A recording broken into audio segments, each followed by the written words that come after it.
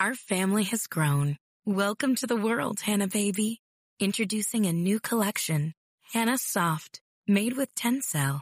It's so breathable, with stretchy comfort for all of baby's first moments. And it's cool and gentle on their skin all year round. Entrusted Hannah quality for your most precious gift. Hannah Soft, made to last. Shop now at hannahanderson.com. The following podcast contains explicit language.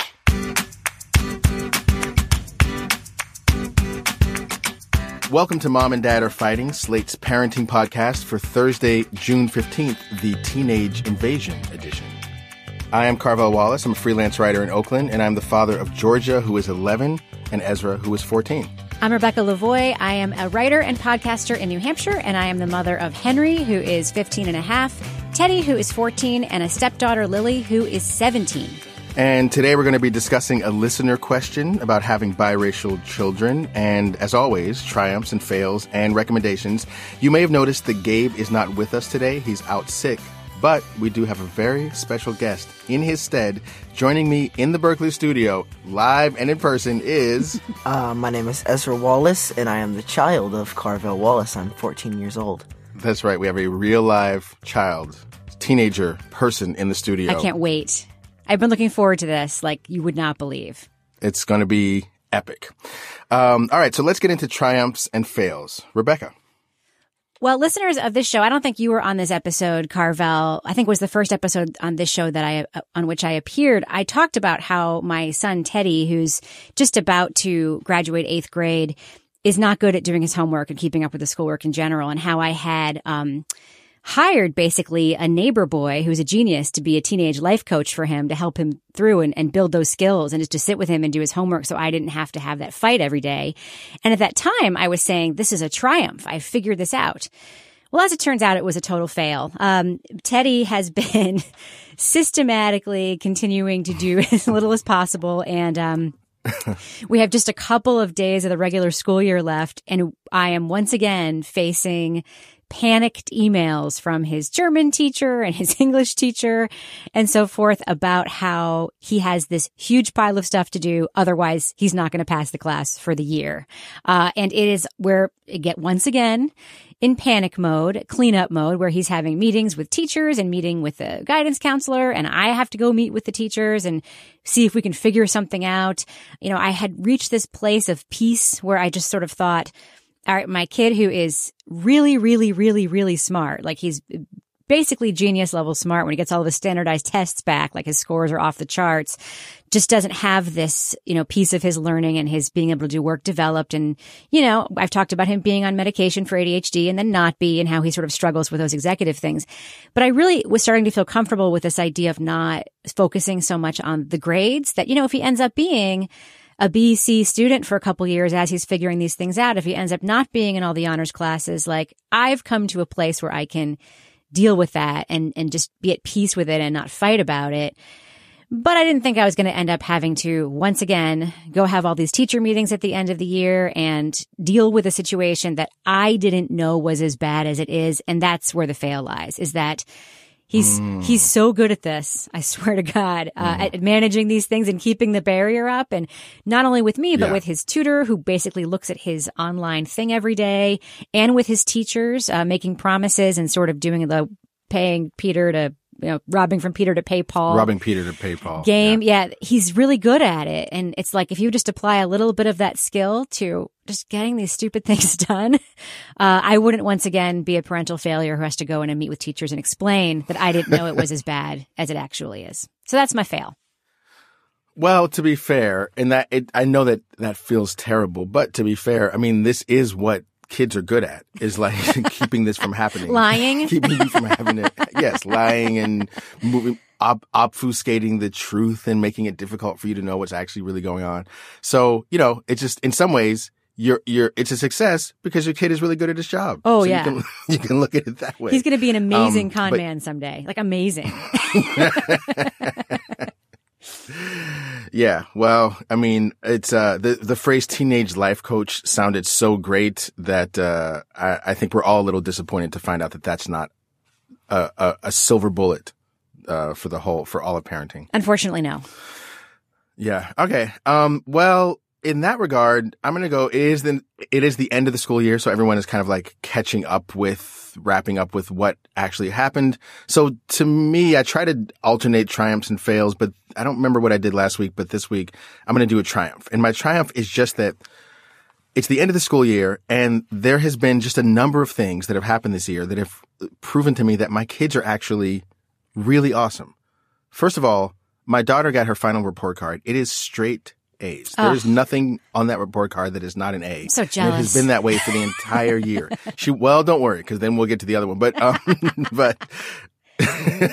so, and this year she was in 6th grade. She went to a new school. She didn't know anyone at the school. She had to transfer school districts. She felt really overwhelmed. I mean, I dropped her off on that first day of middle school. She takes her little backpack, her huge backpack on her little frame, and she disappears into this asphalt, schoolyard with all these kids. And by the end of the year, she's got this huge cadre of friends, and she's had a sleepover with one of them last night, and she brings home straight A's, and she loves the teachers, and she just did so well. I'm just so proud of her for how she handled the 6th grade year, which could have gone either way. And then, the other child who was joined us today. Hi. Grades wise, let's be honest. It wasn't great. Would you agree with that? I would agree that it wasn't great. Okay, we would agree that it wasn't great. And similar to you, Rebecca, it's been like his mother and I have gone back and forth over the last 6 years. How much should we pay attention? Should we take this seriously? Never mind. Oh my God, it's worse than we thought. But at the end of this year, he did other projects for his school. He made this film for his school. I saw it. He graduated and talked. Yeah, and we'll probably put that up on the page. And just realizing how much he is doing and how great he's turning out, despite the fact that the grades thing continues to be a source of frustration. I'm just going to call it a win and say both the kids are doing great, and it's a triumph. Yeah. And that's great, because that's kind of where I am with Teddy too, if it were not for all of these panicked phone calls and meetings that are happening, because, he's doing great in every other way. And as we know, that's the most important thing, right? Yeah. Right? We hope so, but every once in a while. All right, Ezra, do you have a triumph or fail? Yes. My triumph this week or recently on Friday, I graduated from middle school. That's over. That was an ordeal. Congratulations. So, yeah. It's a big step going into high school. Both my parents cried, and, some of my family friends were there and they cried, and it was really it was an interesting experience for me to see the people that I know love and care about me, cry and be super happy that I'm taking this big step. Something that was a fail for me, and this is this happens, a lot, is my mom. She really values her sleep. And, as a kid, I should value my sleep, but I don't. And it's been this super, conflict of interest between us through the past months. And, I'm getting older, so I guess I'm getting more defiant towards my parents. And I just, feel that happening naturally. And that conflict between us has, brought us, away in a lot of ways. And so that's been a fail for me, is that we have that conflict about our sleep, and she really wants to get a lot of sleep because she gets up at 5 a.m. every morning to work, and she really wants to get a lot of sleep, and I don't care. And it's I'm out in the living room while she's trying to sleep. And so that's been a huge fail. And we're trying to resolve it. And yeah, that's been my fail. Could I ask you a question about that? So Yes. What do you think that you might want to do differently? You know what I mean? Where do you feel like you might want to change your behavior, if anywhere? I want to change my behavior. Literally, and this is gonna be a shocker to the parents here, but, it's literally hard to not defy your parents when you're a teenager. You actually struggle to not do it. So, the best I can do is just try to be more respectful of, not just her, but any of my parents' rules and, things like that. Well, Awesome. Geez, I kind of feel like the fact that you're even saying that, you've kind of like already solved the problem, you know? It's just like in the moment, it's hard not to do it, No, that didn't right? solve it at all. Yeah, that didn't solve it at all. You're just acknowledging it. But. Before we move on to our listener question, we're going to do a little bit of business. First of all, I want to tell you about another Slate show. It's Slate's I Have to Ask, hosted by Slate's own Isaac Chotiner.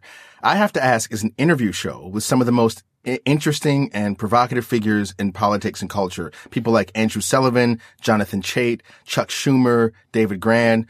You should check out I Have to Ask at slate.com/ask or Apple Podcast or wherever it is that you get your podcast. And if you want to ask us a question on the air, leave us a voicemail at 424-255-7833. It's the best way to have us respond to your questions. And obviously we love hearing from you. On Slate Plus, Gabriel Roth is going to join us from his sickbed to give us his parenting triumph or fail. I think the fact that he's doing a podcast while sick is part of the triumph, but we'll see how he's faring.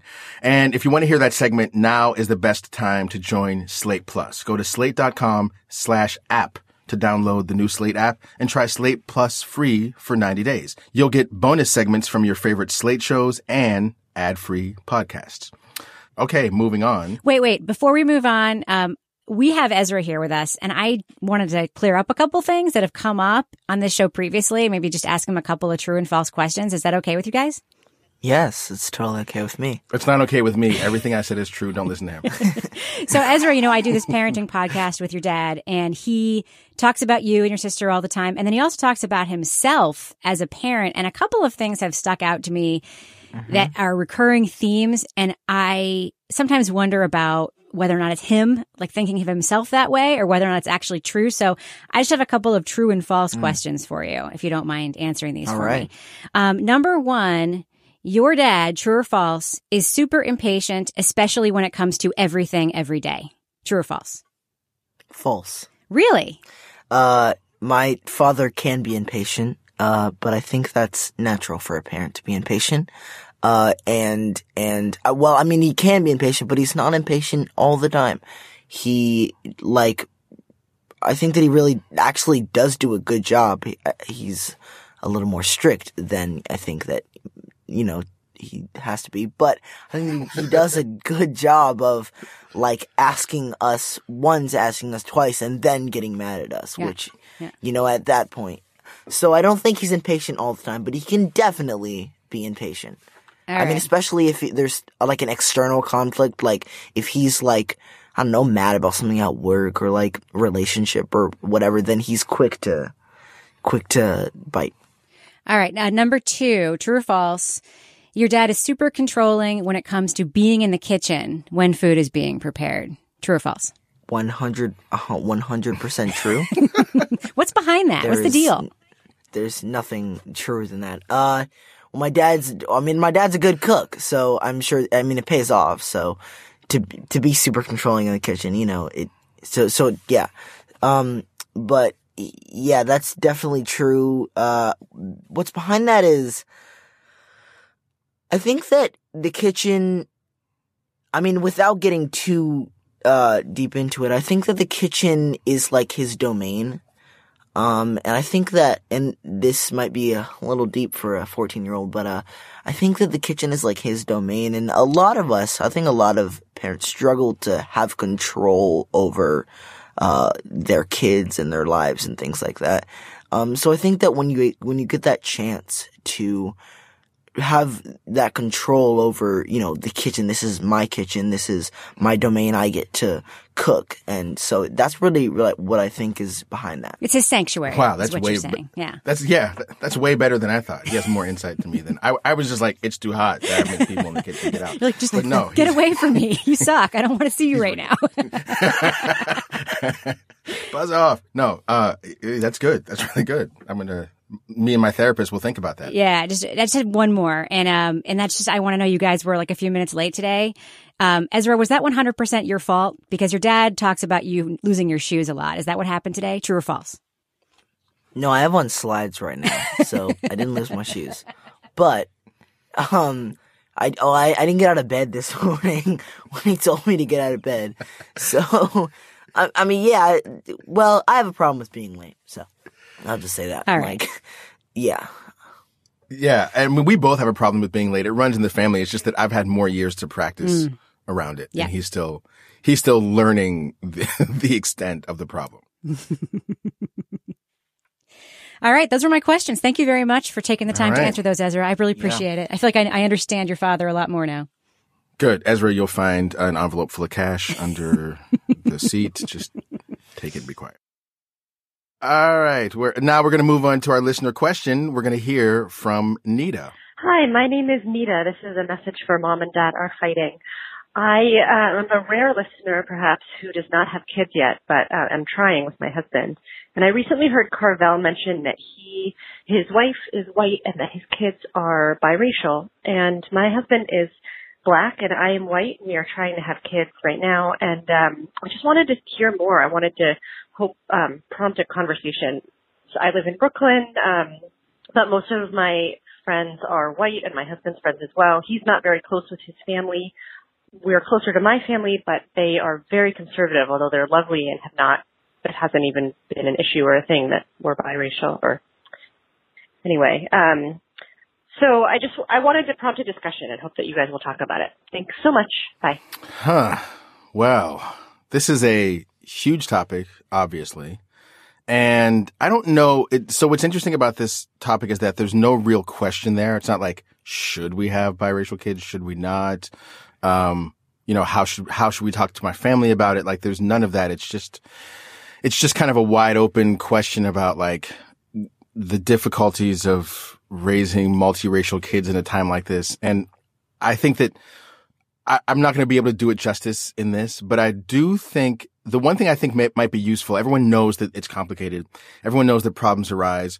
One thing people might not know is that those problems arise no matter where you are. So sometimes there's this feeling of like the listener mentions that they're in Brooklyn. Well, we live in Oakland, in Oakland, Berkeley. That's kind of like our area where we operate, go to school, and there's like a ton of biracial kids here. And I think the kid's mom and I, back in 2003, when we were about to have kids, sort of naively believed that would make race a complete non-issue. I don't know if I believed that a lot, but I believed it more than I do now. And while I still think that having biracial kids in a place like Oakland and Berkeley, where like my daughter, for example, every single one of her friends is biracial. And where that is like probably less than it would be if we were in like some other part of the country, it still comes up for the kids in a way that I think the parents don't think about. So as is typical with the pre-birth parenting is that you think a lot about the parenting, but not a lot about the kids. So it's like, is it going to be hard for me to have biracial kids? Am I going to be confused? Are people going to give me looks? Blah, blah, blah. All that stuff is valid. And I think if you live in some places, it's going to be different than in others. But I think the thing that I'm learning more and more about every day, and I think Ezra can speak to this, is the difficulty of being a biracial kid in America and what you do about identity and where you belong. And I didn't know how quickly my kids were going to bring that stuff up. I didn't know how quickly my kids were going to say the playground at their school, Malcolm X Elementary in South Berkeley, which is as progressive a school as you can get to, that the playground is ultimately segregated. White kids are here. Black kids are here. Feels like mixed kids have to choose a side. Ezra, can you talk a little bit about that experience for you at Malcolm X and going forward? I can definitely talk about the experience. Even here in Berkeley and Oakland, there is 100% cliques, and those cliques are divided by race. There is, just a typical my elementary school playground. You had the black kids on the court playing basketball. You had the white kids hanging over by the swing set. You had the Mexican kids on the playground, the monkey bars, and it's just segregated and there's not much mixing. So when you're mixed, when you're biracial or multiracial, then you really have to pick a side. And I mean, being biracial, my race is the hardest thing I've ever had to go through, just being alive as a biracial person, because no one knows what you are because they just don't. And, and you have to pick a side of there's a popular quote that's, too black for the white kids and too white for the black kids. And that is 100% true.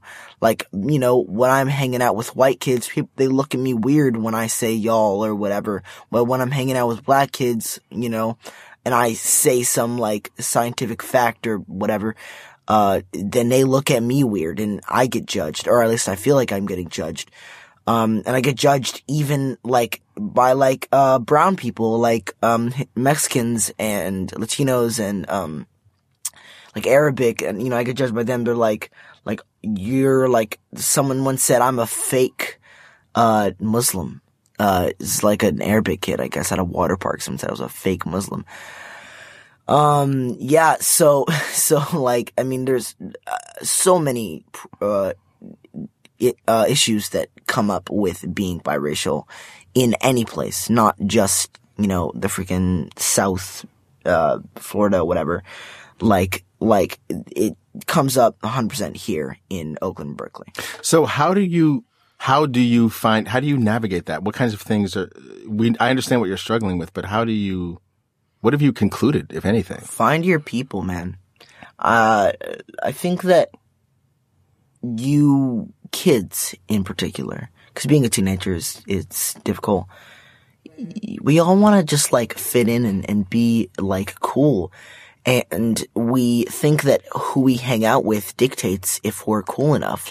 If we're hanging out with the cool, white kids that have all the designer brand clothing, or the black kids that all play basketball, then we're gonna be cool. But I would just say find your people. That's what I do. Is that, you gotta find the people that you really do enjoy hanging out with. And, and your coolness level is not, dictated by who you hang out with, or what race of people you hang out with. So that's what I do to deal with that, is, find the people that I really do enjoy hanging out with. Now you're talking a lot about, interacting with other kids in school.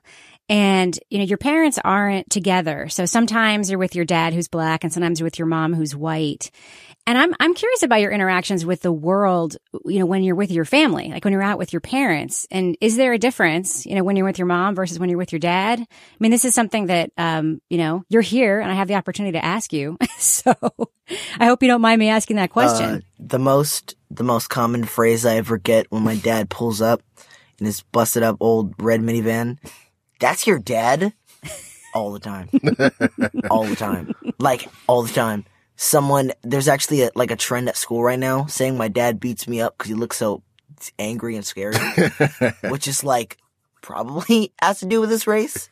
So yeah, and they say that's why I walk funny, which is just, it's crazy. So basically, and then also my mom is everyone's "Oh, Ezra, you have a white mom. That's why you're so white. That's why you talk white. That's why you're," and apparently the traits of being white are being educated and liking freaking, I don't know, superhero movies, whatever. And they say that. So it's when you're mixed, there's no, and I honestly, I don't even think it's this way for white or black people. When you're mixed, people are always gonna judge you for how white you're being, or how black you're being. So there's no, you can't just be yourself. You can't just be Ezra. And yeah, your ethnicity or your race, is a part of you, but it doesn't have to define you. Because I'm black and white, it doesn't mean that I'm either a super white, nerdy person, or a super black hardcore guy. I can be myself. So yeah, that's, and out when I'm with both of my parents, that's when I get the most homeless people telling me that I'm beautiful. It's when I'm out with both my parents.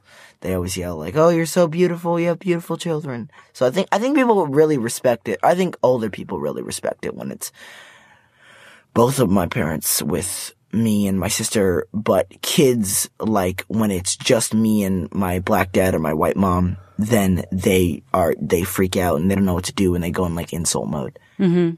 That's interesting. It sounds like a lot of what you're saying too is that there is a kind of that people I think it's similarly around the way people are with gender, which is that I think one of my theories about transgender people is because people are like, well, I need to treat you differently based on your gender. Like I have a whole system for how I treat you, understand you, talk to you based on whether you're a man or a woman. And if someone's trans or seems to be gender fluid, it's like all of a sudden that upsets my whole plan for how I was going to treat you. I don't know should I respect you? Should I not respect you? Like I'm hella confused. And I feel like that's a little bit what you're saying about race is that people have these racial stereotypes. Like if you're a white person, you need to be treated this way. If you're a black person, you need to be treated and understood this way. And that people who seem to be mixed confuse that. And part of the desire that people have to pin you down one way or another is to like put things back in order in their mind.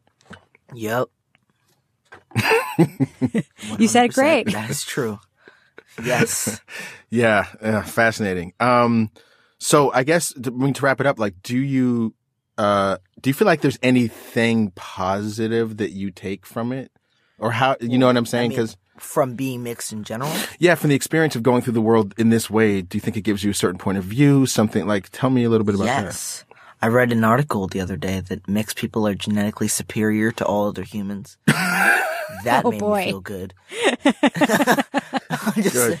There you go. That's all we needed. All right. Right. Well, now we know. But there's definitely advantages. You see the world from an amazing, beautiful lens. You're not.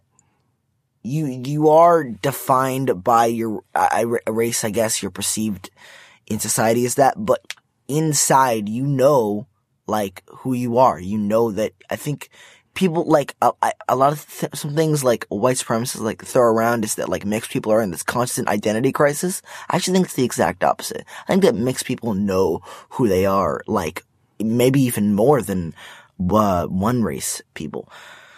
And because we just have that sense of identity that, we are multiple races. So we're multiple races. We have multiple cultures, multiple backgrounds, and we know that we're aware of both of our cultures. So, at least I would hope that you're aware of both of your cultures. So that's really the advantage, is that you have that sense of identity. I would think that you're proud to, see the world from different angles. And yeah, so those are really the advantages of being mixed, biracial, multiracial, whatever. Awesome. Well, I thank you so much, Ezra, for talking publicly about this. And like in general, I just want to say like there was one day I remember looking at you, you were like 6 or 7, and I was like, oh my God, this kid is having an experience that I literally don't know anything about, that he's going to have alone, which is the experience of being a mixed kid. And, it was like a realization that I didn't quite have. And so at this point, I just feel lucky and blessed to kind of like listen to you think it through and talk it through. And I really respect the way you think it through and talk it through. Yeah, actually, I forgot about that one last thing. Your parents don't both of your parents don't know what it's like to be mixed. Yeah. Which is like one of the hardest things, is that, neither of your parents know what it's like to be mixed. They've never had that experience. If you were black or if you were white, then your parents have had that experience. So, yeah. Yeah. Excellent. This episode is brought to you by Progressive Insurance. Hey, listeners, whether you love true crime or comedies, celebrity interviews, news, or even motivational speakers, you call the shots on what's in your podcast queue, right? And guess what? Now you can call the shots on your auto insurance, too. Enter the Name Your Price tool from Progressive. The Name Your Price tool puts you in charge of your auto insurance by working just the way it sounds. You tell Progressive how much you want to pay for car insurance. Then they'll show you a variety of coverages that fit within your budget, giving you options. Now, that's something you'll want to press play on. It's easy to start a quote, and you'll be able to choose the best option for you fast. It's just one of the many ways you can save with Progressive Insurance. Quote today at Progressive.com to try the Name Your Price tool for yourself and join over 28 million drivers who trust Progressive. Progressive Casualty Insurance Company and Affiliates. Price and coverage match limited by state law. Now it is time for recommendations. Rebecca, what do you got? Well, I've got something for parents who don't mind their kids being exposed to media that contains swearing. So I'll just get that out of the way. We talked about this new podcast on my podcast this week, on which we talk about podcasts. But one of the times I listened to it with my son. I listened to it 4 times because we were going to be reviewing it. And that's the new podcast from Radiotopia called Ear Hustle. It is produced in San Quentin Prison. It is produced 100% by inmates at San Quentin Prison, working with a visual artist who lives in the area. And what is really wonderful about the first episode of this podcast, and that's what I'm specifically recommending, is the pilot episode, because the podcast is about, or at least this first episode, does not focus on issues around criminal justice. They're kind of in the background, and there are a lot of moments in the show that make you sort of stop and ask yourself those questions. The main story of episode 1 is about how difficult it is to live with someone, and it's told through the lens of inmates talking about their experiences with cellmates in the prison. And the main story in this first episode is about a pair of brothers who were both incarcerated at the same time and decided it would be safest and happiest for them to be cellmates together. And it was a comedy of error disaster. And even though what they're talking about in some ways is not relatable, I think it won't be relatable to anybody who hasn't had a lot of exposure to the criminal justice system or prisons. The stuff they talk about, the reason they couldn't live together, rings so true with anybody who has ever had a sibling or a family member or a spouse with whom they've lived as a family together, because it's really about how you can be in the same family and be 2 entirely different people. That's the main reason I'm recommending it. I will say this episode of this podcast, Ear Hustle, episode 1, is almost perfect from beginning to end. There are a lot of conversation starters in it about justice, about, sentencing, about race, but those are underneath this very, very beautifully told, beautifully produced story about how hard it is to live with someone, even if they're your brother. So I can't recommend it enough. And we can put the link to Ear Hustle. I'm sure it's everywhere. It's probably going to be number 1 on iTunes by the time this episode drops, so it shouldn't be hard to find. By the time you're done. Exactly. But we'll be sure to help you find it if you can't find it yourself. Awesome. Sounds great. Ezra, what do you got for recommendations? So my recommendation is for parents out there that have children that are into gaming and movies, like video games and movies. Mm-hmm. And this is actually a website. It's called Common Sense Media. I don't know if any of you guys have heard of it, but it's basically what it is it's a website where you can go on there and you can search different movies, video games. I think there might be books and things like that on there as well. And it basically has a community of parents, teachers, and kids that say if this game is acceptable for what age and, if it's what's in it, what are the content. So I know a lot of parents, they have busy lives. They're not going to spend every waking moment of their life, worrying about their child's media intake. So that's what this website is for, is that you can go on there, you can research what your child is looking at, and you can see how it affects them, and you can talk to other parents and other kids and other professionals about that. And I think that it also gives you a age rating about who should be consuming the media, either the game or the movie or the book or whatever. And yeah, so I think that it's really helpful. Not recently, but I would use it sometimes to persuade my parents to get me to buy violent video games and stuff. Good for you. Yeah, so, it's not biased or anything like that. It's not trying to ruin kids' lives. So I would say, yeah, definitely use that if you want to know more about what your kid is intaking. I love that website too, because Common Sense Media, they post a lot of research there. It shows things like, it might change parents' minds about, certain video games that appear violent, first-person shooter games, for instance. They have research that shows that those games can be very pro-social and social gathering spaces for kids, and it builds teamwork and a sort of a sense of camaraderie. and certain games are not. So I think it is a great tool. And I think it's really clever that you're using it to persuade your parents to get over to your side in certain instances. Good for you. Yeah. All right. My recommendation, I'm just going to go with the old standby, which is, I don't know why we still love this game, even though we're all like as old as dirt. I mean, the kids are way too old to be playing this, but we still laugh. Is freaking Apples to Apples. Oh, yeah. I mean, do we not still love Apples to Apples? Apples to Apples. Like when is me, awesome. you, Phoenix, Georgia, Laura, whatever get together. I mean, everyone's like, it's literally, it's just the perfect game. it's just the perfect game. And it's just, and it's almost like the longer the relationship you have with the people that you're playing with, the more fun it is. Yeah. Because you understand all these complex things about their psychology and their tendencies and habits. And it's just, Apples to Apples is just one of the great family games. I feel like we can break it out at any time, under any mood, no matter what everyone feels like. If we break out Apples to Apples, pretty much everyone is going to be laughing within, 15, 20 minutes. So that's my recommendation for today. I don't care how old your kids are, how jaded you feel like everyone is. I don't care what is happening in the world. Take a moment, break out Apples to Apples. And there's a junior version too for younger kids, which is so great because you can train your younger kids to like appreciate this game with the junior version. Yeah, there's a junior version, but it's not as good. Let's be honest.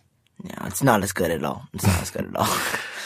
There's like things like I don't know, like stuff that like 9-year-olds might not know. Like, I don't know, just a random example, like the freaking Great Gatsby. Right. Like, I don't know what that is. So yeah, just like things like that.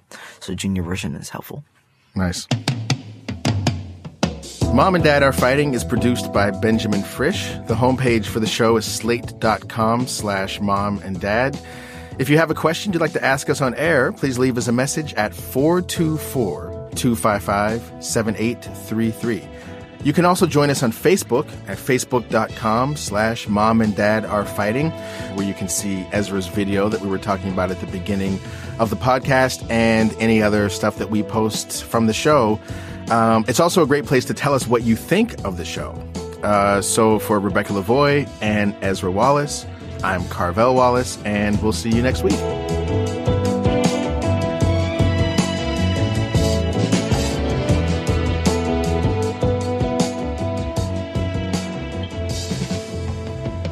Is there any other content that I should plug in this section? Ezra's over here dabbing. Plug my Instagram. at young.sunny_. Young is spelled YUNG. I'm going to follow you right now. Please follow me right now. With Lucky Land Slots, you can get lucky just about anywhere. Dearly beloved, we are gathered here today to... Has anyone seen the bride and groom? Sorry, we're here. We were getting lucky in the limo and we lost track of time. No, Lucky Land Casino, with cash prizes that add up quicker than a guest registry. In that case, I pronounce you lucky. Play for free at LuckyLandSlots.com. Daily bonuses are waiting. No purchase necessary. Void where prohibited by law. 18+. Terms and conditions apply. See website for details.